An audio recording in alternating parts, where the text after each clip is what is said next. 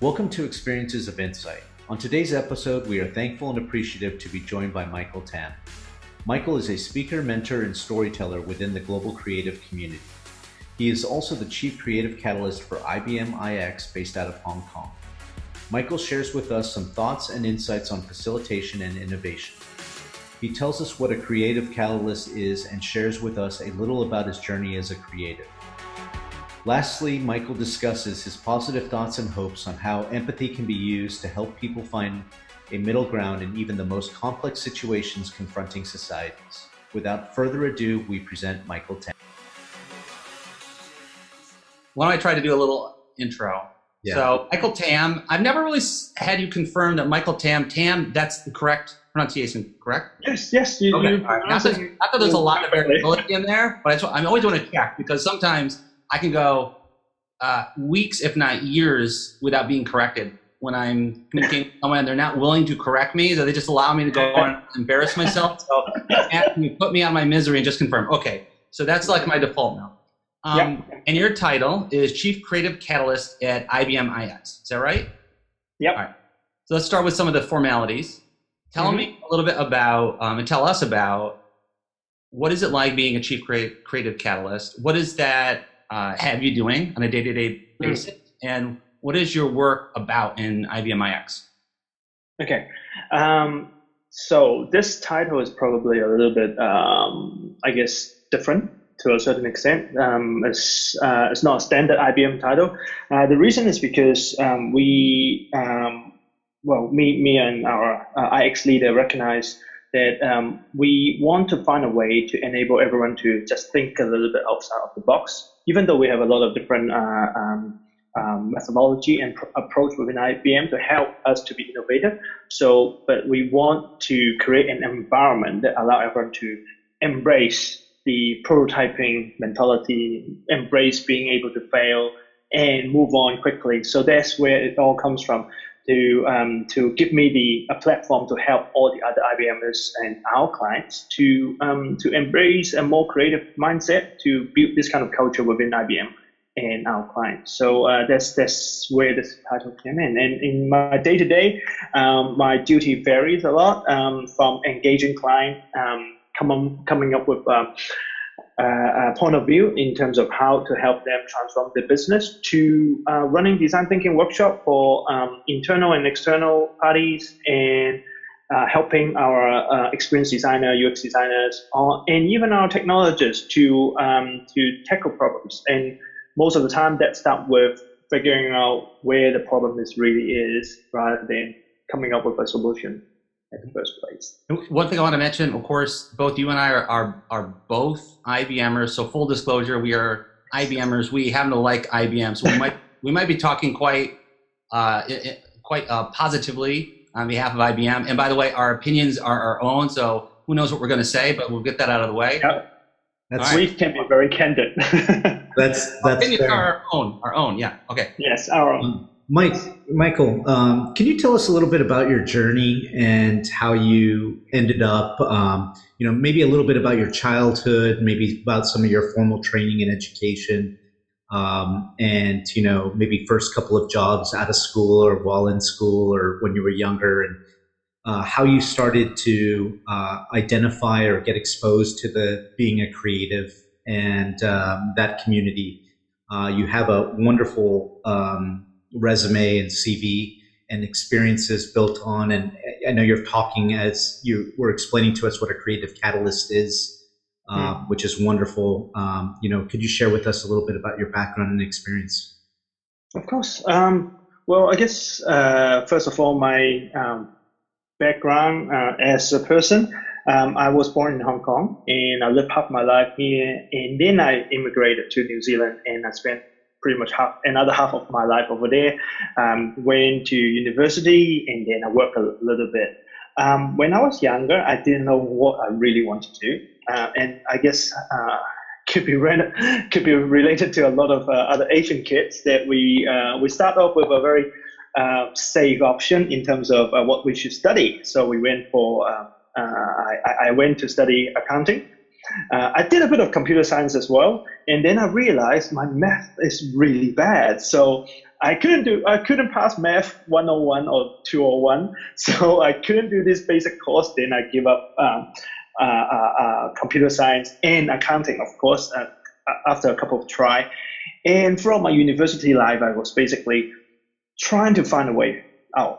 What should I be doing? And quickly after that, I graduated in marketing, but I still don't know what I want to do.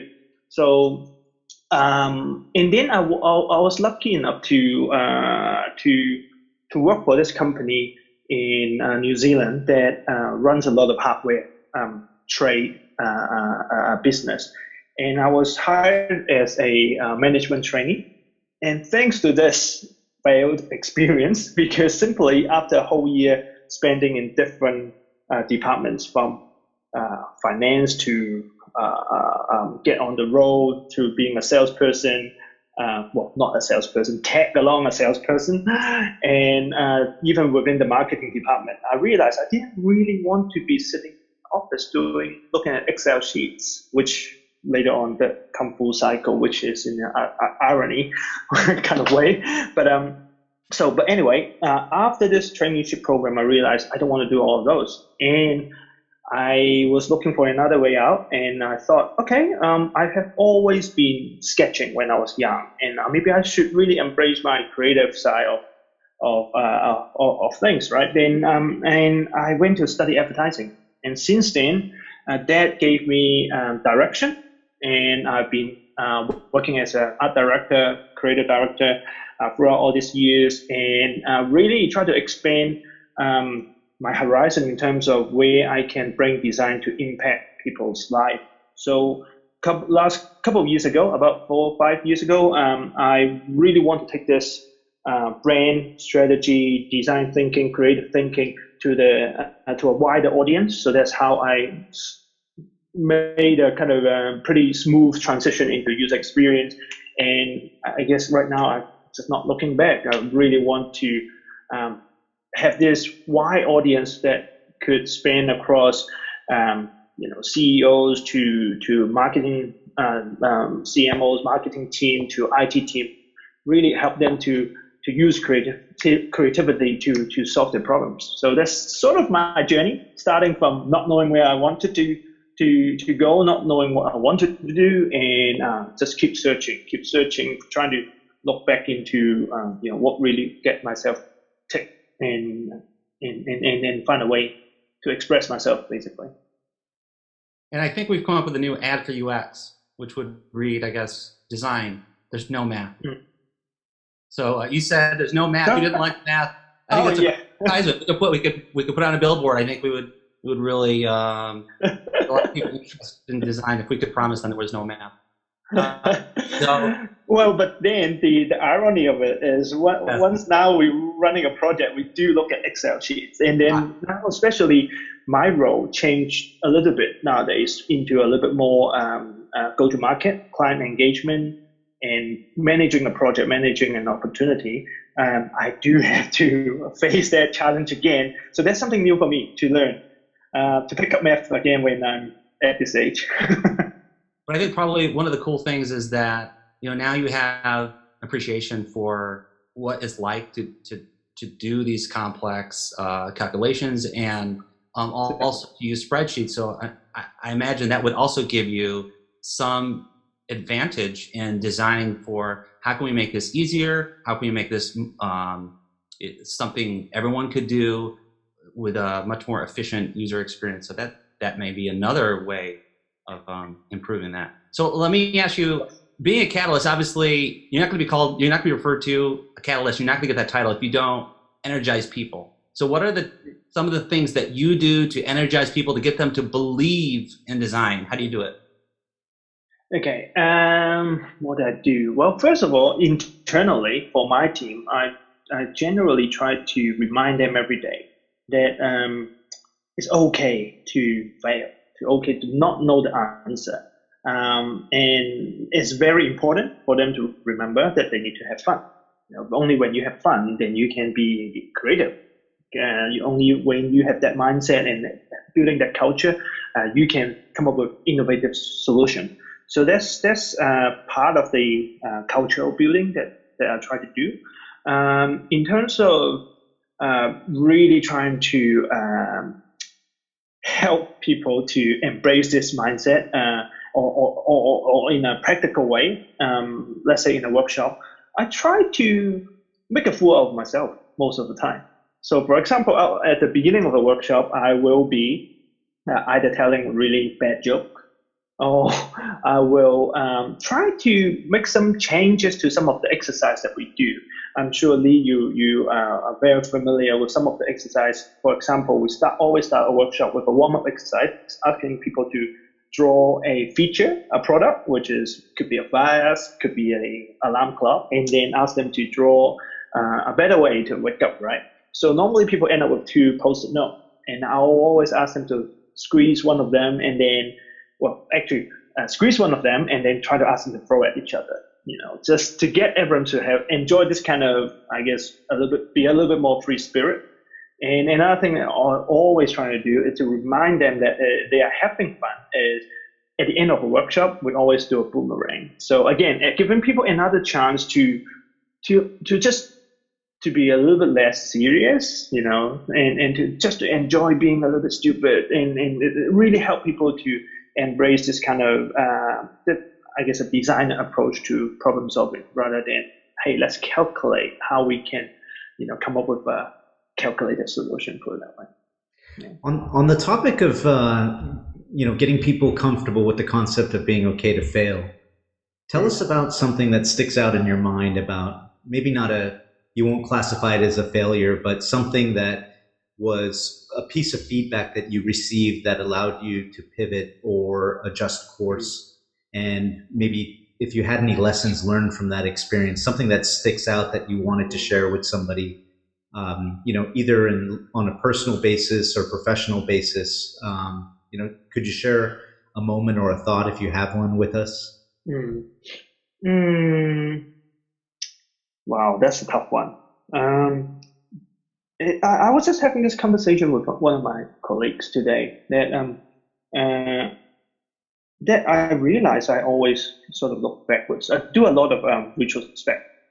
The funny thing is, whenever someone asks me about a similar question to this, like what was your past success or failure, I always find it very hard to remember. Because one of the reasons I always try to do this kind of retrospect is I analyze the problem a lot. I analyze it. I try to relieve those failure and digest it and break it into small pieces. And then once I solved it, I sort of move forward and then forget everything that's about it. Maybe one of the biggest failure is sometimes I could be doing that too much. So that means I could be overthinking the problem a little bit too much, or maybe I inject a little bit too much of those emotions into it.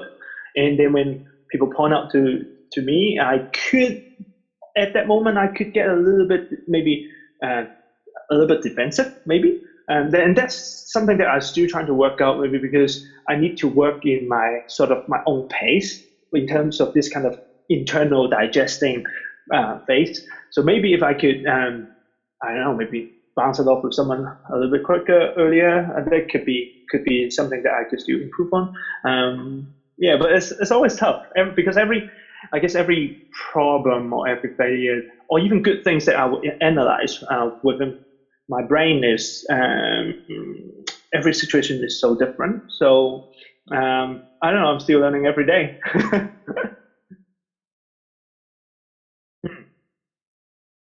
Things going on at all times of the day.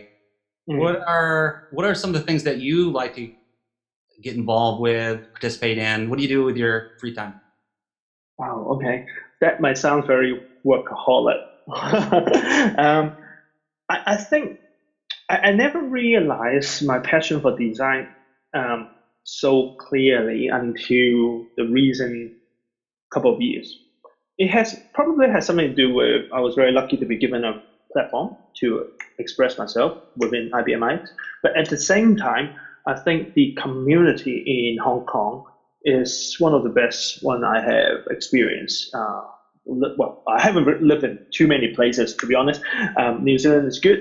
I've been to Berlin a couple of years, which have a very vibrant design community as well, which I love. But I think because of Hong Kong is very, very small, and is we have so many international designers come and go, trying to build a new base in here as well. So with all these new talents, in my free time, I really love to give back to the community. So I guess it's not a surprise to you guys, as we connected on LinkedIn, you notice I will go to a lot of meetups, or maybe giving sharing with the let's say a design panel, or just basically engage with the community. That's something that I do a lot. Meeting with fellow designers is another thing I enjoy a lot, like having just a coffee, having just a chat, similar to what we do right now.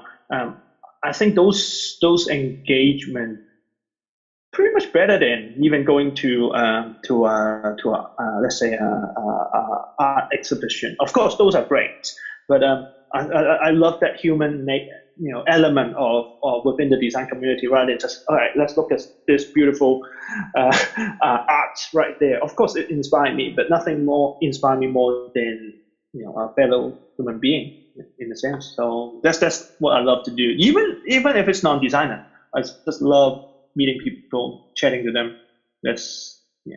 You learn most of the time.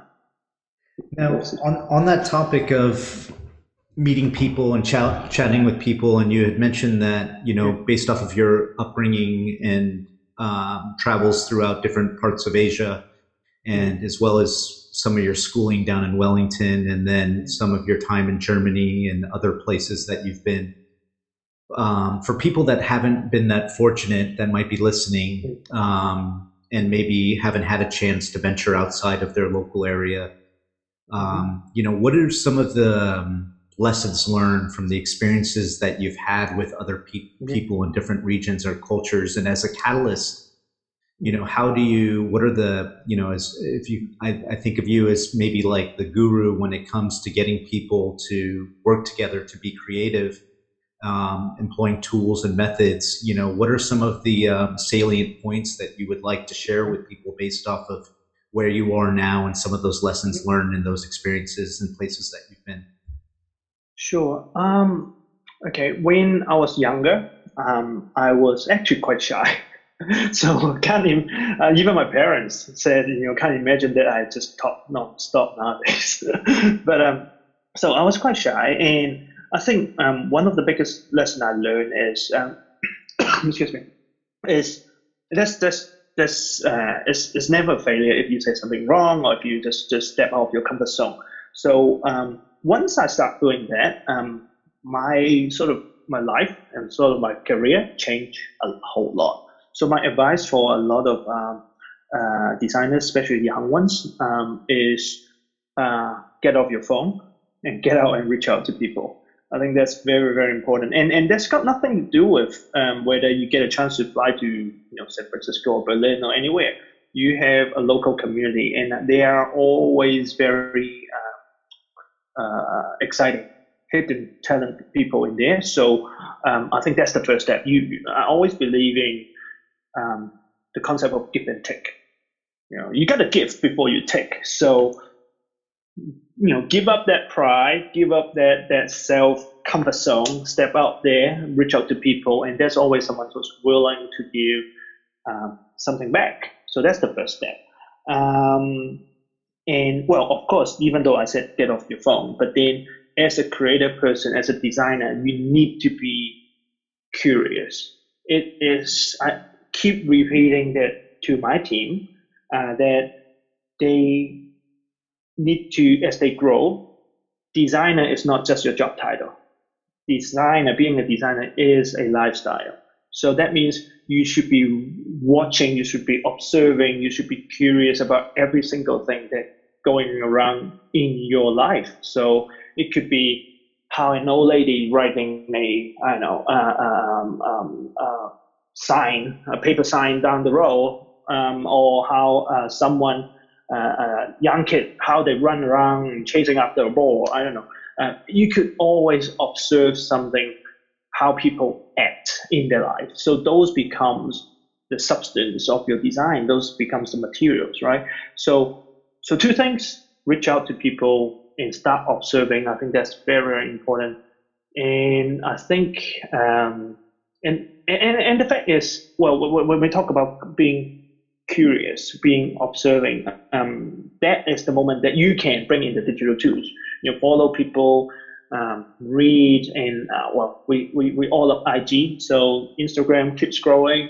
Those are great medium to channels to learn about art direction nowadays. Especially, we don't get to see a lot of good billboards anymore. So good to read up these, use these visual channels to learn about your art direction, learn about your craft, and observe people, observe how things work, and that's how you learn about user experience or interaction design, right? And like I said, reach out to people, talk to people, follow people, find a good mentor. That's very, very important. I was blessed by in my career with people who were willing to teach without holding back. So I think that's very important.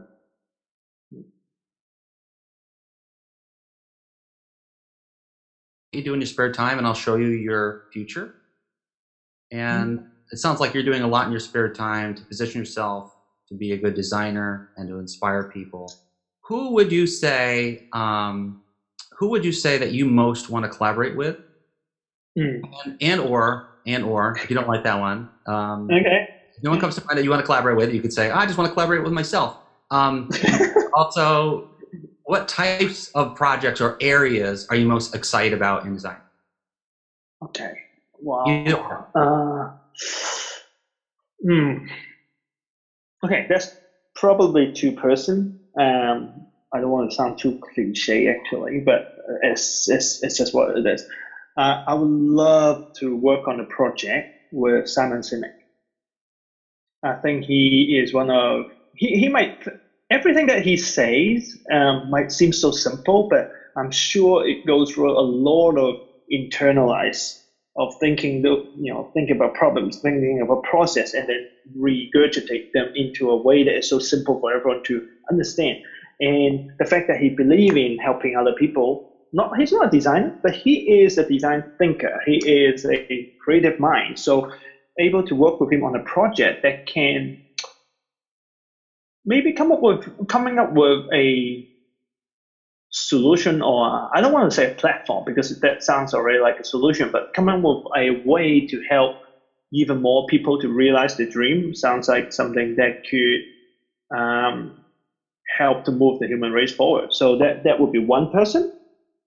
But if I need to pick someone who is very designy, I would pick probably someone like Johnny Ive, someone who's just not just because of his status, of course, but because of his reputation for being such a high standard.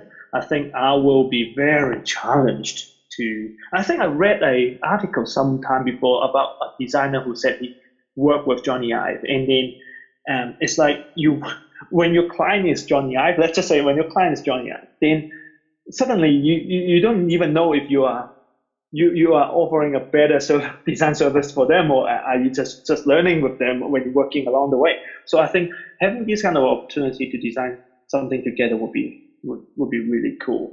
And I don't think Johnny Ive have ever designed something like Lee, you sort of touch on now. You run a design sprint for AI, right? So if we can get Johnny Ive to collaborate on these sort of kind of intangible project, that would be interesting. That would be something I would be interested in. I've been thinking a lot about deep sprints. These are really complex, sophisticated sprints, things that have to do with AI, that have to do with blockchain, that have to do with robotics and automation. That's an area that I want to investigate using enterprise design thinking and, of course, packaging it up with a design sprint. So within a quick period of time, we get the right talent in the room, like those, with people that we most admire, where possible, where it's feasible, but definitely have a goal to produce something really amazing. And I think it would be really cool to have this little twist that bringing these really awesome people, but then put them into a different zone, right? Like I said, put Johnny Ive to design something intangible, not product focused, or you maybe, I don't know, calligraphy, right? Ask him to design a product together. If we can bring him in and maybe collaborate and do a design sprint with Johnny Ive and ourselves, that would be quite a learning experience. I'm sure they'll be up for it. I'm sure they'll be up for it. Well, we got to figure out how to bring someone back to life. I would assume that both you and Lee internally have access to a lot of training and resources, and because of the network, your team, Michael. I know I've been looking at some of the news releases about some of the acquisitions that the team has made. Enabling IBM to have the largest global creative agency. It's a very impressive story there. So are there any other places like externally that you could share with us that, if I want to keep abreast of trends in the art space, creative space, design space, or even just like, kind of geek out on certain blogs or newsletters or anything like that. I have a few that I follow myself. Is there anything that you could share with listeners and people out there as places that you like to go to, that you value their content? I sort of touched on one platform before, which is the Instagram. I think it is great for just absorbing the latest design style, because it's so limited. As a platform, it's actually limited, but it's great because it's pushing all the people to try to fit their art direction, the composition within such a small frame, right? So I think that's a great platform to play with as an art-based creator. But personally, I think I spend most of my time on LinkedIn, which is, I think, now it's becoming just the go-to place for if you want a deep conversation and really insightful sort of inspiration. I mean, I still have Facebook. I do go to Medium, but I find it a little bit hard to find content in a consistent basis, which I guess go back a little bit before, like I mentioned, you got to find mentors or people who you want to work with, and then try to follow them on LinkedIn, and then I basically scroll through it every single day, different hours. That's my go-to one. I wake up, I scroll LinkedIn. Around lunchtime, I scroll LinkedIn. Of course, you still get content that is sort of been shared around, which is not a surprise. But still, as a platform, I see most of the content that really related to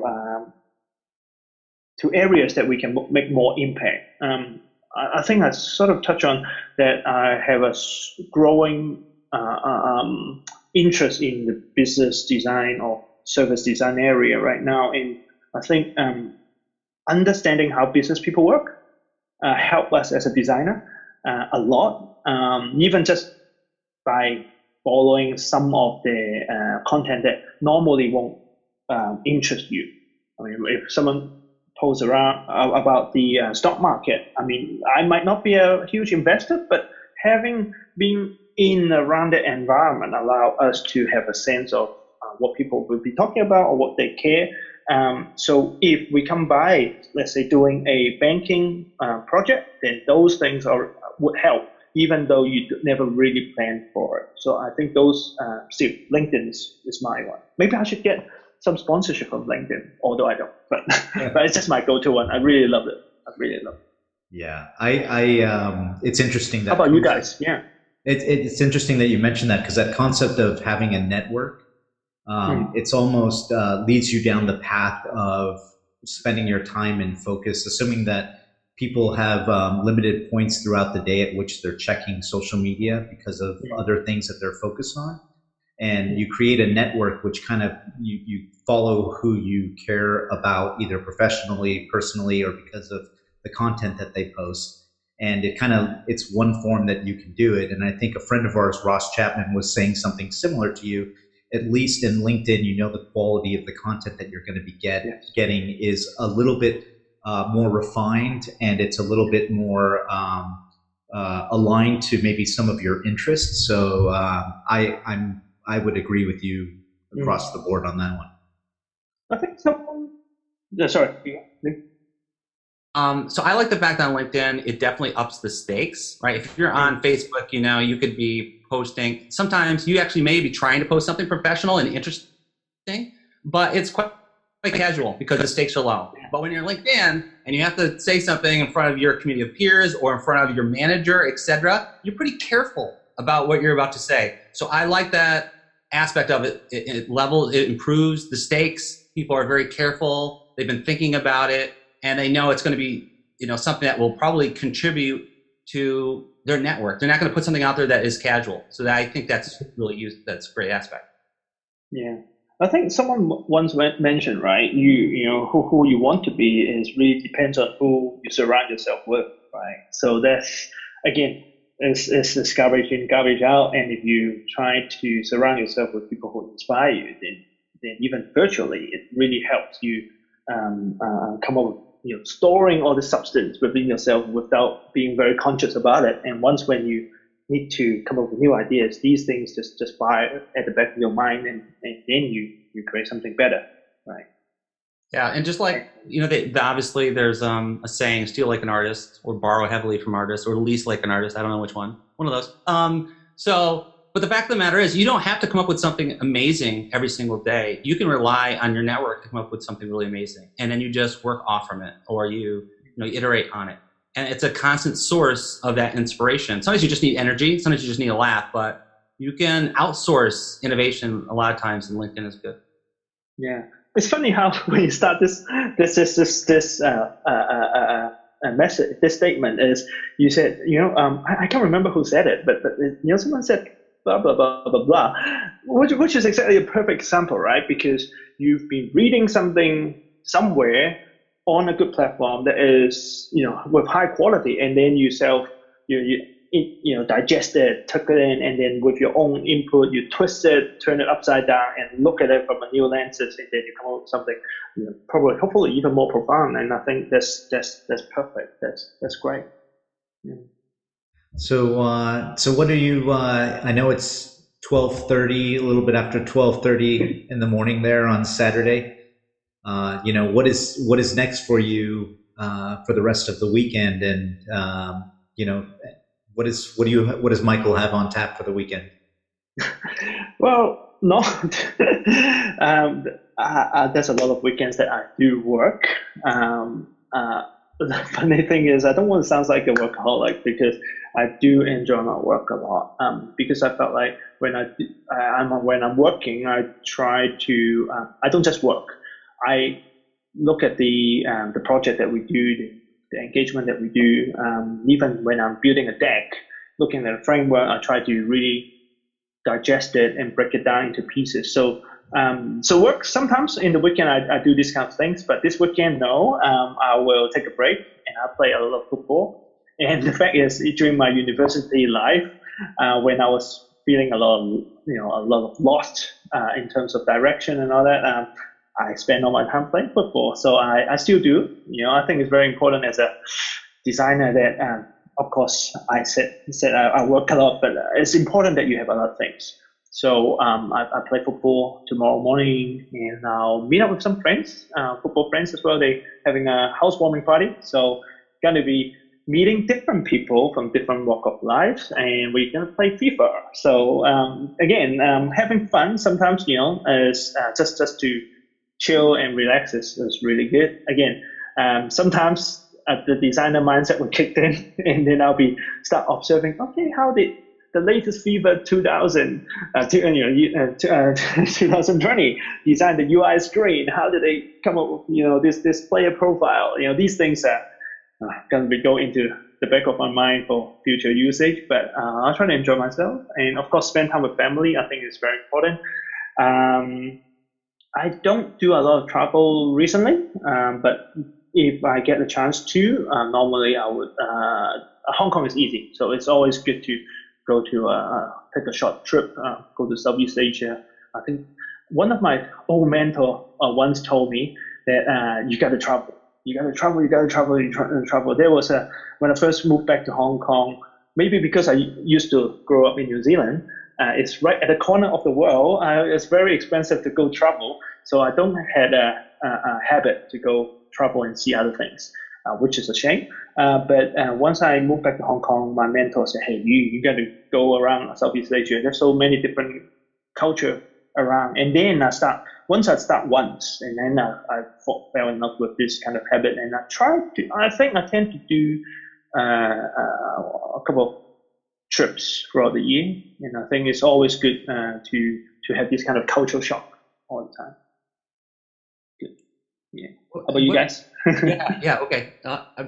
Well, we like to travel. I think Dave does a lot of traveling. Yeah. Why don't you go ahead, Dave? Yeah. So this weekend. So the question about this weekend. So my wife has office hours on Saturday. And I have two boys. Axel is 6, just turned 6 last week, and Robin is 2. And so Axel has a soccer game tomorrow, football. So he plays football. He wants to be a professional football player, and so he plays football 3 days a week. And so we'll be outside tomorrow, and we have some other activities, a lot of outdoor activity. I'll probably get into a game of Battleship with Axel at some point when Robin's taking a nap, or maybe he's taken a certain liking to Monopoly. And then on Sunday, and then when Mom comes home, I usually come into my office and I do some work in the evening on Saturday until I'm too tired to do any more work. And then on Sunday, we try to do, it's the one day a week where we're together in the same place. And we try to do some family activities, and we have a swimming pool in the area that hopefully, if I'm lucky, we'll get a chance to go swimming with the family and, just have some really fun time and maybe take a nap together if we're lucky or do something like that. I agree with you on travel. I grew up in Southern California, and a lot of people that may or may not know how vast and how big, from a landmass perspective, the United States is. It's it's like a 6-hour plane flight from where I am in New York to where I grew up outside of Los Angeles. I grew up about 45 minutes outside of Los Angeles, and I came to school out east on the East Coast when I was 17. And ever since then, right out of school, I graduated and I stayed in New York. And I've really been fortunate to be able to travel and see different places, meet different people at different points in my life. It's been a very big part of my life, and definitely making who I am, helping me understand different people, I think is definitely, without question, made me into who I am, especially when it comes to concepts like empathy and just understanding. And, you need to be out of your comfort zone.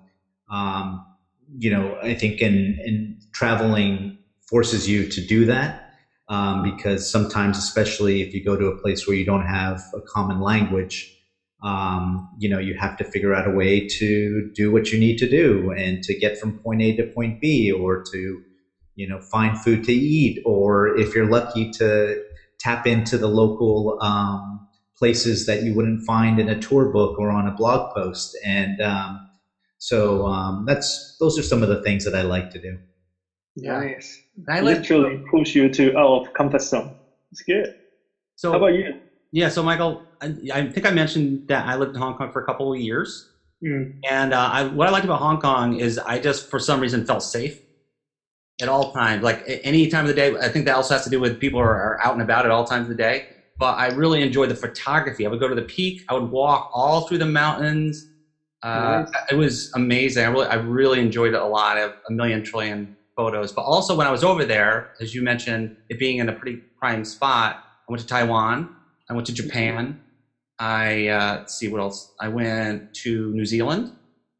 I went to Indonesia. So a lot of amazing experiences. And as a creative person, I think it definitely improved my ability to listen and observe, because everything is magnified. It's so stimulating to be in those different places. The signs are different. People dress different. They talk different. There's so much there. So I think that was probably very shaping in my curiosity on how do people behave, how do they live, and all those things. So that was a huge experience for me. I really enjoyed it. Yeah, travel is important, very very important. Since we talk about the topic of travel, I just want to sort of also touch on that. You guys mentioned that I was probably lucky to go to a lot of conferences or go to a lot of different cities, but I also want to remind a lot of our younger designers is that you should find your own way to get to different conferences. You learn so much, and sometimes you don't need to spend a lot of money. To be honest, you got to put yourself out there, try to win an award, win a little competition, and then they give you a ticket to get there, right? And then you see, you listen to people, you meet new mentors, new friends, and you are in a new city, and those things just blow your mind away. And I think a lot of the time, even now, I still do it, which is still trying to, I think it's normal. It's when people try to self-justify whether they should spend some money to go to a conference, to spend it. Yeah, it's always worth it somehow. Always worth it. So I think that's important. Yeah, I agree with you on that. I think I heard a few people. I was listening to a few people about 2 years ago saying that. And maybe at that point in time, I bet if they thought about it now, or maybe circumstances have changed, they were very guarded on how they used their time, and they were very against going to conferences just because of the cost and the time, and they were more driven by like trying to get engaged in a different way to generate revenue. I'm like-minded to what kind of some of the stuff that you were saying about just get out there, do it, and be exposed to that and the experience. It's wonderful and rewarding. I can't say that enough. It is wonderful and rewarding because you increase your network. More than likely, you're going to learn from some of the masters or best practitioners out there, and if you're lucky, and but that's a real fulfilling experience for all people. And it also has that element of taking you out of your comfort zone and putting you in a place that's not your norm. You don't get to choose where you're going. The venue and the site is set by somebody else. And that's kind of an interesting dynamic and setting and environment to go into. Yeah. You definitely can cheat the learning curve when you go and see these people in this environment. You're getting the extract of their 10, 15, 20 plus years of experience. Mm-hmm. And yeah, it definitely accelerates your progress. Yeah. Of course, it depends on, the person, how you approach it, right? We're not encouraging everyone to be just a conference junkie and all that, right? But like you said, it's that 20 seconds, 30 seconds of people sharing, and then it really accelerate and open up your mind, right? You see how most of the time people will share their struggle as well as their success, and just got to pick the right ones to go. And you don't have to go to a lot, just once a year. That would be very helpful, especially for a young person. I still learn a lot whenever I go anywhere, meeting fellow designers. So I think it's important. I know when we talked a few weeks ago, we were talking the climate and the local situation in Hong Kong was definitely in the news. And, I was wondering if you could maybe give us an update from your perspective on the vibe there, however specific or general you want to be or you're comfortable talking about with us. Could you give us an update from the ground there in Hong Kong and what you're seeing and how people, your friends and your community are reacting? Yeah. It's actually kind of funny because, like you said, we chatted about this topic a couple of weeks ago, and I think back then I already said, it's not looking that good. The city is really torn, and there's a lot of issue in terms of how the biggest question is how much empathy is coming up from the government or the police. And of course, now with both sides going hand in hand, it's really about empathy from everyone, which is the lack of sorry, the lack of empathy. And when Lee, you were saying, a good couple of years ago, you were living in Hong Kong, you feel very safe. I used to felt like that way too.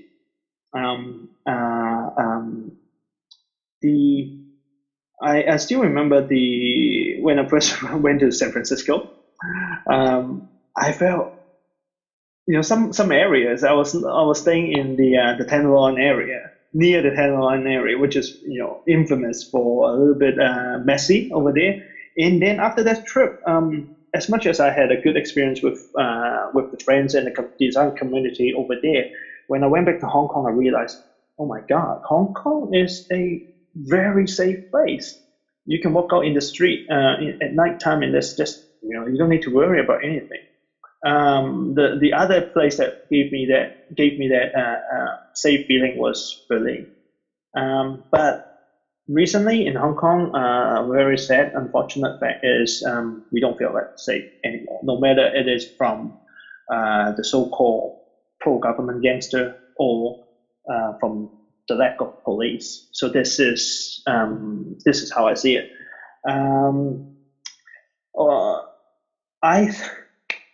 Right now, I don't see a way out for anyone. To be very honest, I don't see a way out for anyone because I don't see government which is understandable. If you think about from a control point of view, government. I have a friend who mentioned that the logic of government, the idea of government as a academic definition is almost you want control, which means you have less empathy. So as a designer, I can understand that concept, but I find it very sad and very hard to accept. And I think if you look around the world, the best government are the ones who are willing to listen first. Then you come up with a solution that might give you that control, or at least have a balanced option for everyone. But right now we don't see that in Hong Kong, which is a very, very sad situation. And like I said, I honestly don't see even the development from a couple of weeks ago when we chat until now I think it's even worse to us an extent. It's not, when I said worse, it's not the messiness on the street because it's just around the same. I mean, I think worse is because of the feeling as a citizen.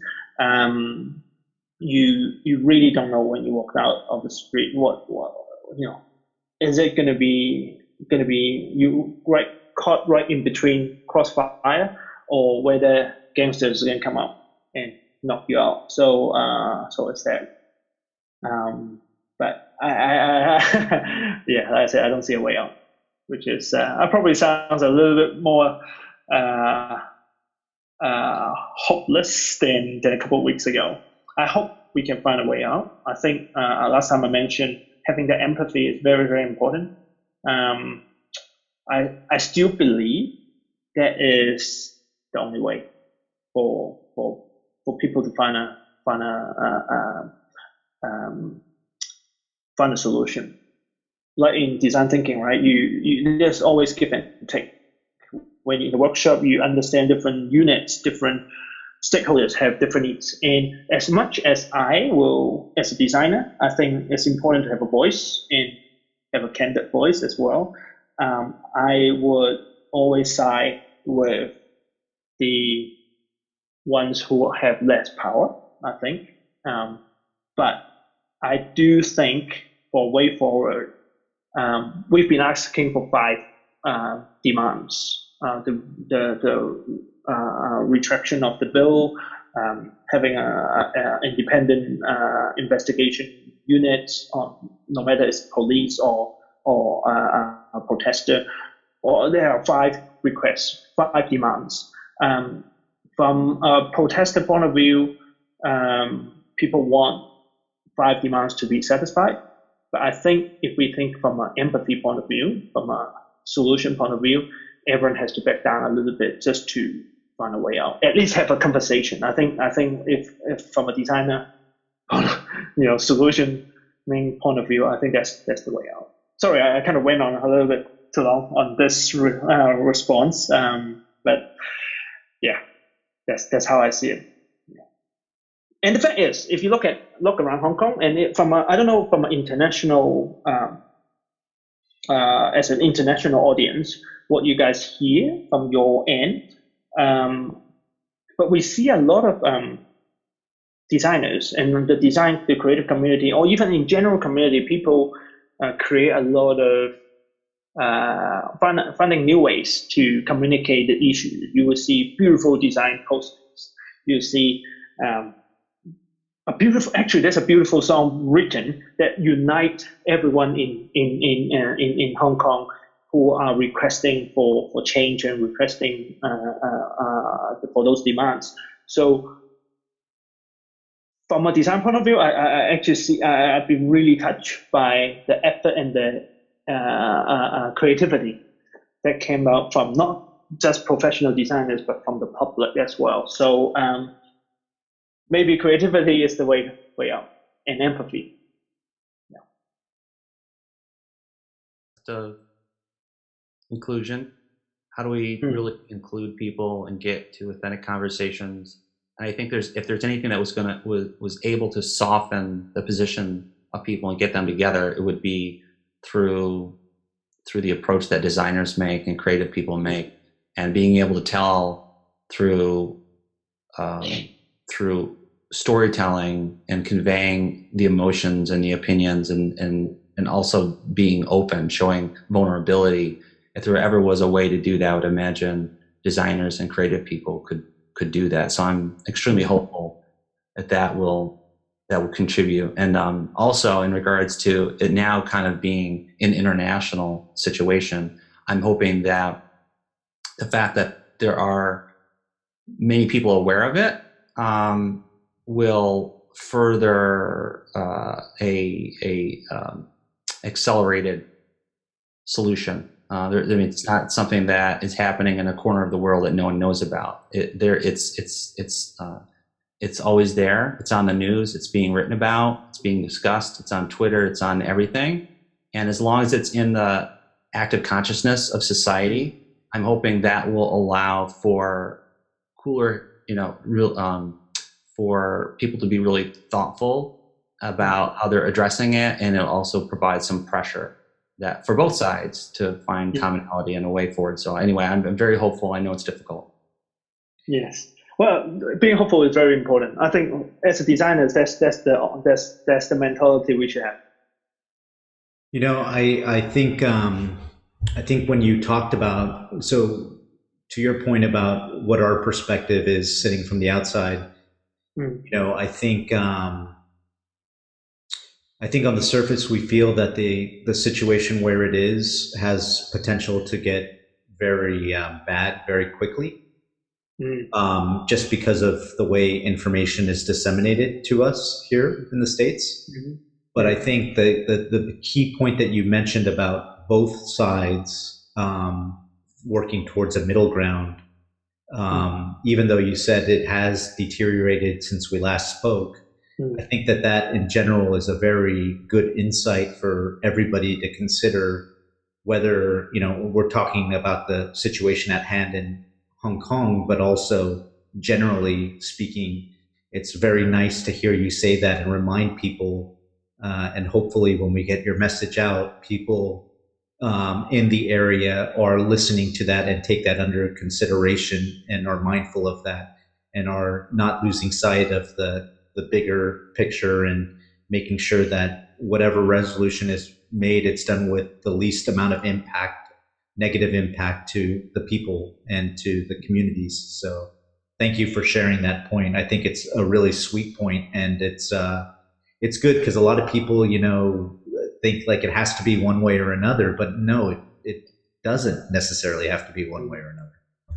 Yeah, in the midst of all those emotions, right? It's very easy for people to just black and white, just either this or that, right?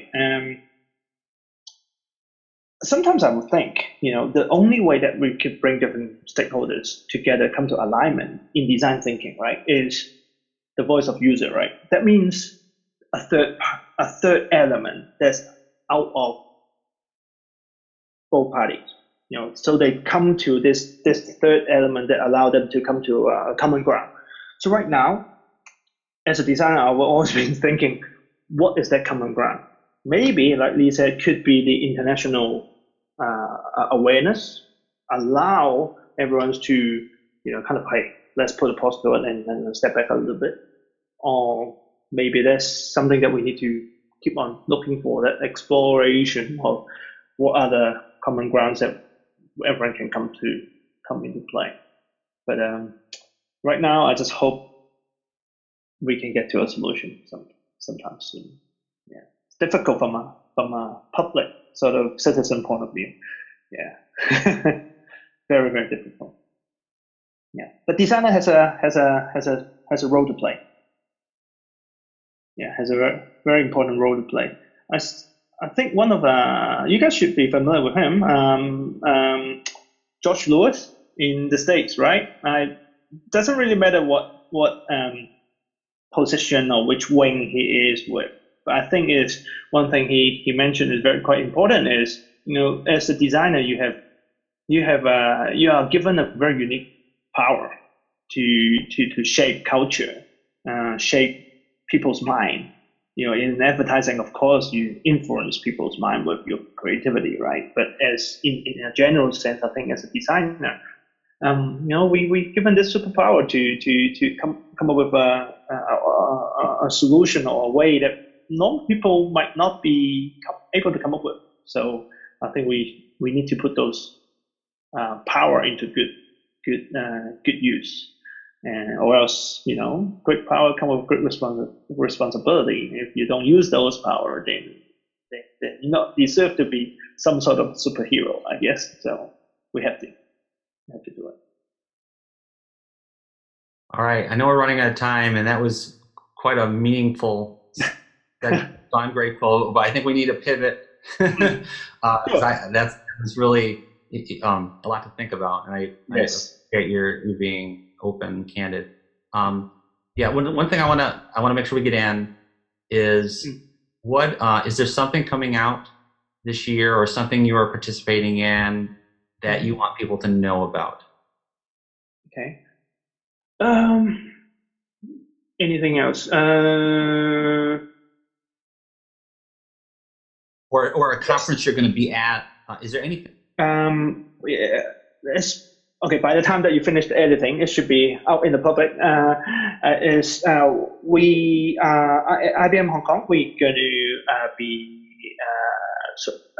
a sponsor, a partner of the Service Design Hong Kong conference, which is the biggest conference in this area, service design.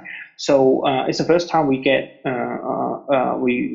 managed to get this partnership going, and they are very excited, and we are very excited.